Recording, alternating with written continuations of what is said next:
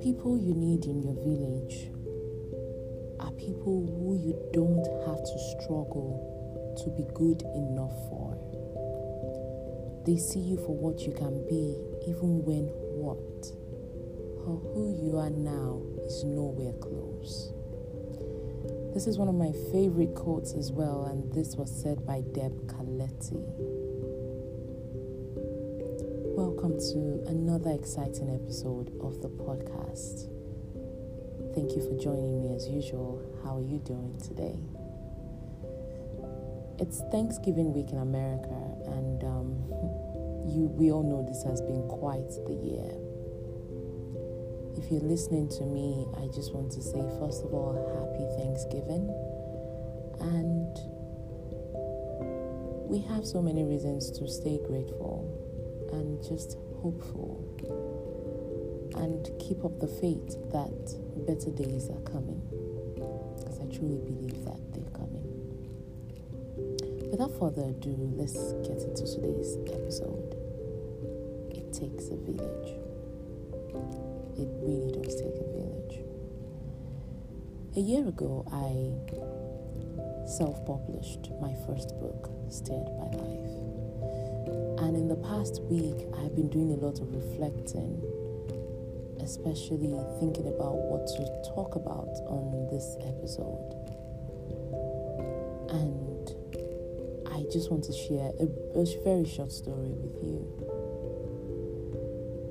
Some 5 years ago really, I could never have considered myself a writer or a poet, simply because anytime I thought about writers, I would think about Chinua Achebe, Professor Wole Soyinka. I would think about Chimamanda Ngozi Adichie. I would think about all of these great writers who were masters in their field, and I could never see myself or even relate to them. I never even saw myself as a writer or thought about writing as a career. I started writing to myself because I was going through a very tough time. And I remember one of the very first things I wrote to myself on a post-it note was, "May you smile a few years from now when you remember today." I put that on the monitor at my job, and every time I would come into work, I would see that, and that served as a reminder and just a strength for me to pull through the day. Gradually, I started writing a lot of things on post-it notes, and then I got a book, a journal, and I started writing poems to myself. I did that for at least a year, and I kept all of these poems to myself. I never told anyone about it. And then gradually I started to write so many things that I couldn't keep them to myself anymore. And I started to share them with my sister, and share them sometimes with my mom, and share them with my best friend. And the first question they would ask is, "You wrote this?" And I'll be like, "Yes, I did." And they started to put that on their social media. They started sharing it. They would ask, of course, before they shared, but I wasn't confident enough to share anything. I was struggling. I was so confused. Was this the direction my life was heading now? I would ask myself over and over. But they kept on. And they started to affirm that for me. You see, I stumbled upon a quote by Bishop T.D. Jakes that said, "The gifted really know they're gifted." And there's another poem by Miss Ijeoma Umebenyo that said, "You'll keep finding parts of you never know exist." And writing was just a part of me, a gift that I didn't realize I had until I began to share, and the people that surrounded me started to affirm that for me.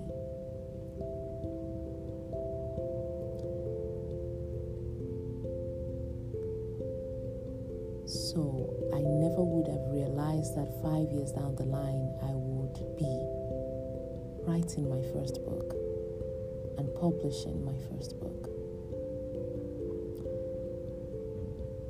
The reviews that have come in for Steered by Life over the past 1 year has humbled me in so many ways than one.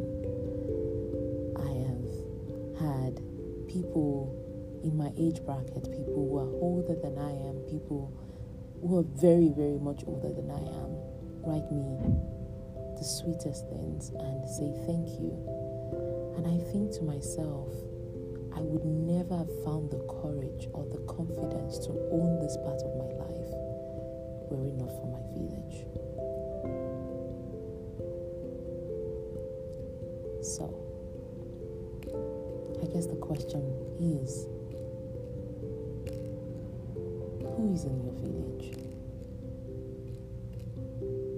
Who are the people you surround yourself with? Are they people who you struggle or are always in competition with?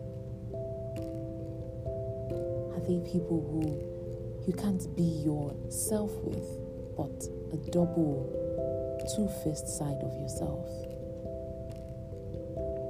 Are they people who see you? Because according to Paul Celan, who is invisible enough to see you, to see the parts of you that you are yet to see yourself? Are they people who, when you share an idea or even speak up about something, they put you down immediately based on the things they know about you? Because the truth remains, if you and I are going to get to where we desire to be in life, we need people. And we need people who see the parts of us that we are not yet confident enough to own. The parts of us that are still scary, the parts of us that we're still confused about.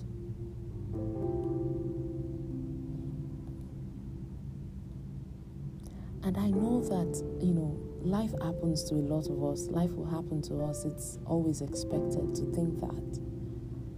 And sometimes in the heat of the disappointments or things that we might have suffered from people in the past, there's always the tendency to say, I don't need anybody. The only person I need is me. There's always that narrative all over social media. And people speak like that when they're hurt, or they speak like that from a place of deep trauma. But the truth is, you and I need people. We need people. We're never going to get to wherever we want to get to in life without people. So I guess it just makes sense to start to reevaluate who you have in your corner and who you have in your village. Who are the people you surround yourself with? Take stock. Look at your friends. Are they people who see life as a competition? Because you shouldn't have those people in your corner. You keep competing for nothing. And then look back years and think, wow, what did I do all of those things for? You don't need such people in your life. You don't. You need a village. And you need a healthy village. And how do you know you're in a healthy village? When your village is committed, when all of you are committed to thriving and not just being mediocre, when all of you are committed to bringing out the best in each other and not putting each other down for no particular reason.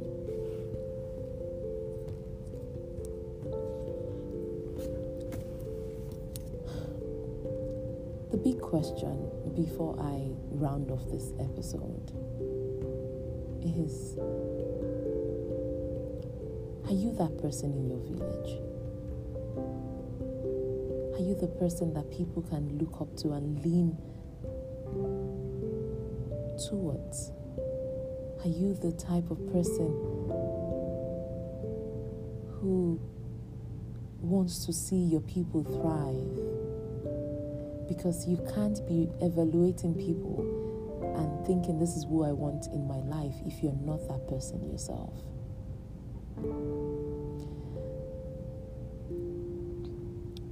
To round off this episode, I'm going to read you a quote by Matthew Kelly that basically summarizes why you need a village and why it takes a village to get you to where you need to go in life. It goes like this. The people we surround ourselves with either raise or lower our standards.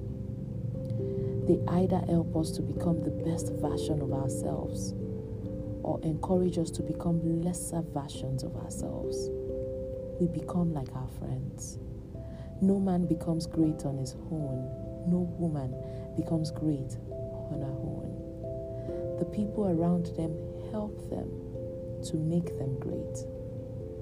We all need people in our lives who raise our standards, remind us of our essential purposes, and challenge us to become the very best version of ourselves. Even as this week marks the first year that I self-published Steered by Life,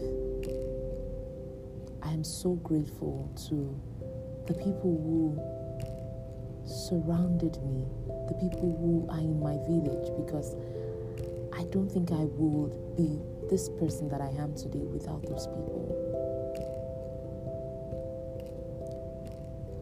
And so, with that, I'll close by saying this. You need a village. You need to always evaluate your village. And you have to start with yourself.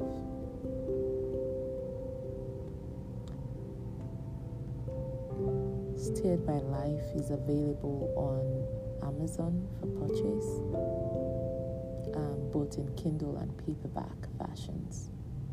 Thank you if you have read Steered by Life. Thank you for all the kind reviews, and until next episode when we speak about something completely different, I want you to give a serious thought to this.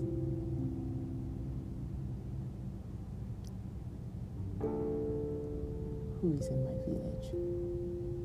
I remain your host and friend, Yemisi. Have an exceptionally great week.